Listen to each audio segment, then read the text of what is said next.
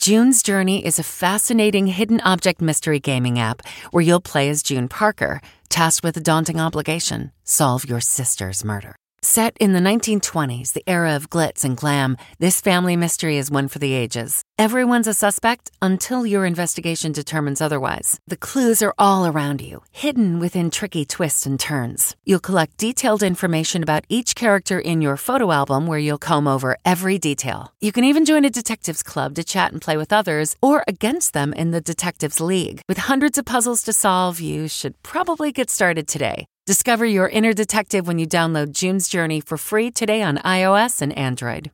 Hey, I'm Ryan Reynolds. At Mint Mobile, we like to do the opposite of what Big Wireless does. They charge you a lot, we charge you a little. So naturally, when they announced they'd be raising their prices due to inflation, we decided to deflate our prices due to not hating you. That's right. We're cutting the price of Mint Unlimited from $30 a month to just $15 a month. Give it a try at mintmobile.com/switch. $45 up front for 3 months plus taxes and fees. Promo rate for new customers for limited time. Unlimited more than 40 gigabytes per month. Slows full terms at mintmobile.com. Gunman kills 10 here in California. We still are not clear on the motive. President faces criticism. Clearly, he's become a serial classified document hoarder. Final farewell at Graceland. We are grateful for the beautiful gift that was Lisa Marie. Good morning. I'm Steve Kathan. And I'm Steve Futterman in Monterey Park, California, with the CBS World News Roundup. In this small city east of Los Angeles, they are still trying to grasp what happened. This was just absolutely shattering, especially in our peaceful community. This weekend's festive Lunar New Year celebration turned deadly when a 72-year-old man walked into a ballroom dance club with an assault rifle and opened fire. LA County Sheriff Robert Luna, who walks into a dance hall and guns down 20 people. In a matter of moments, 10 people were killed, 10 others wounded. For those who live here, the reality is hard to accept. I know a lot of people in this neighborhood. This is right in our backyard. It's devastating. The first officers to arrive at the scene saw the carnage. There were injured people inside. There were dead people inside. Police immediately went on a frantic search to find the killer. When they finally tracked him down more than 25 miles away in a white van in a shopping mall parking lot, he killed himself. When officers exited their patrol vehicle, they heard one gunshot. And the death toll could have been much higher. After the first attack, the gunman traveled to a nearby second dance club, apparently intent on killing more. But 2 people stopped him and took his weapon away. The big question today remains, what would lead a 72-year-old man to do this? We know that the gunman in the past did go to the dance club, but it's not clear whether he knew his victims. The investigation goes on here in Monterey Park. Steve? Well, Steve, there's also a shooting investigation in Baton Rouge, Louisiana. That's where 12 people were injured in a nightclub shooting early yesterday morning. One of the victims is in critical condition. No arrests have been made. Police call the attack targeted. And they say 3 officers who were nearby administered life-saving aid until EMS arrived. President Biden's facing questions from members of his own party as more documents marked classified have been found after a search of his Delaware home.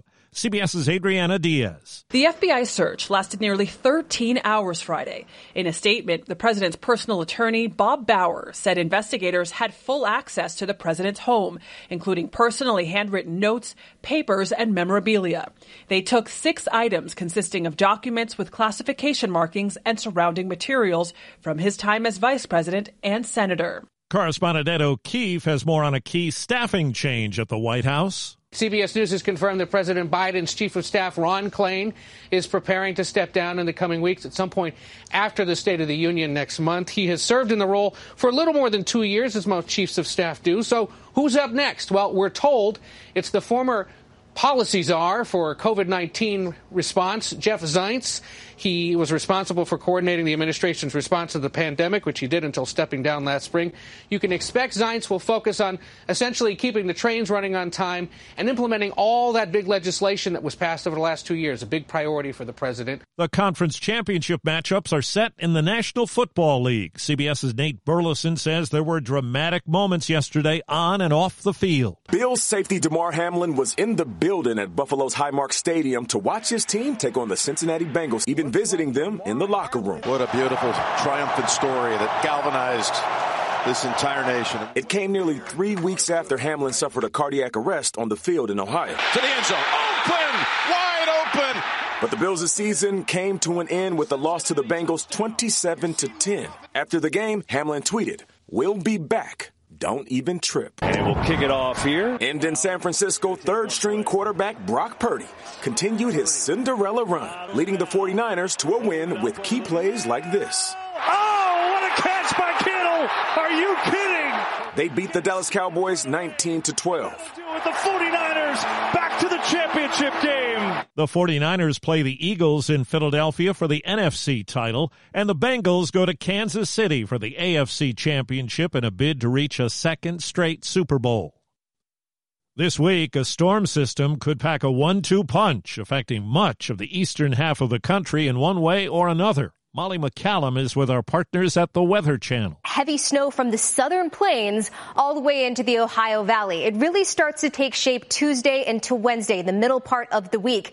We could see severe weather on Tuesday, Louisiana, Mississippi, into Alabama. Eventually, this starts to exit into the Northeast, bringing heavy snow to some of our ski resorts in the Northeast and all rain to some of our major cities on the I-95 corridor. A new survey of national economists finds the likelihood that the United States is in a recession or will fall into one this year has dropped to 56%. That's down 11 points from 3 months ago. The price of stamps went up yesterday. The price for a Forever stamp increasing from 60 cents to 63 cents.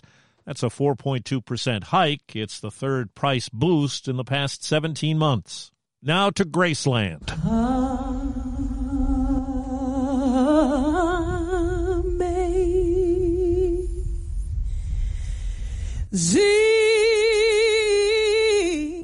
Songs filled the air from many performers as more than 1,000 people turned out yesterday for the funeral of Elvis's daughter, Lisa Marie Presley. She went through a lot. She was born into the public, born into fame, and, that's hard for some people.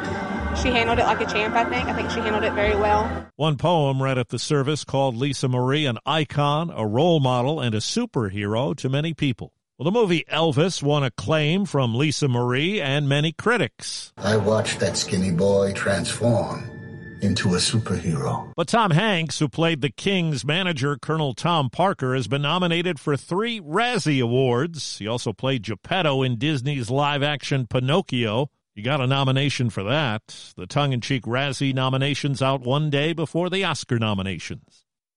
A rarity on stage, live music from Beyoncé. Queen Bee took the stage in Dubai for her first live performance in 4 years, beginning with some Etta James before an invite-only crowd. The occasion? The opening of the new Atlantis, the Royal Resort. Beyoncé announced her parents, her husband Jay-Z, and their 3 children were also there. 11-year-old Blue Ivy joined her mom for a duet. So if you love a brown-skinned woman. Deborah Rodriguez, CBS News. Today's the first day the Internal Revenue Service will accept and process tax returns. It expects more than 168 million filings this year. If all goes as planned, refunds could be delivered within 3 weeks for those filing electronically, but debt ceiling talks could slow that down. And that's the CBS World News Roundup. For Steve Futterman in California, I'm Steve Kathan, CBS News. For more than 2 centuries, the White House has been the stage for some of the most dramatic scenes in American history. Inspired by the hit podcast American History Tellers, Wondery and William Morrow present the new book, The Hidden History of the White House. Each chapter will bring you inside the fierce power struggles, the world-altering decisions, and shocking scandals that have shaped our nation. You'll be there when the very foundations of the White House are laid in 1792, and you'll watch as the British burn it down in 1814. Then you'll hear the intimate conversations between FDR and Winston Churchill as they make plans to defeat Nazi forces in 1941. And you'll be in the Situation Room when President Barack Obama approves the raid to bring down the most infamous terrorist in American history. Order The Hidden History of the White House now in hardcover or digital edition, wherever you get your books. The Hargan women seemed to have it all. We were blessed. My mom was amazing. But detectives would soon discover inside the house there were the bodies of two women. A story of betrayal you would struggle to believe if it wasn't true. I am just praying to God, this is a sick joke. From 48 Hours, this is Blood is Thicker, the Hargan Family Killings. Listen to Blood is Thicker, the Hargan Family Killings, wherever you get your podcasts. Stephen Colbert here to tell you about the Late Show Pod Show, which is our podcast. I'm here with my producer, Becca. Becca, what can people expect on the podcast? The extended moments, for sure. Where can people get that? On the Late Show Pod Show with Stephen Colbert, wherever you get your podcasts. I use the internet.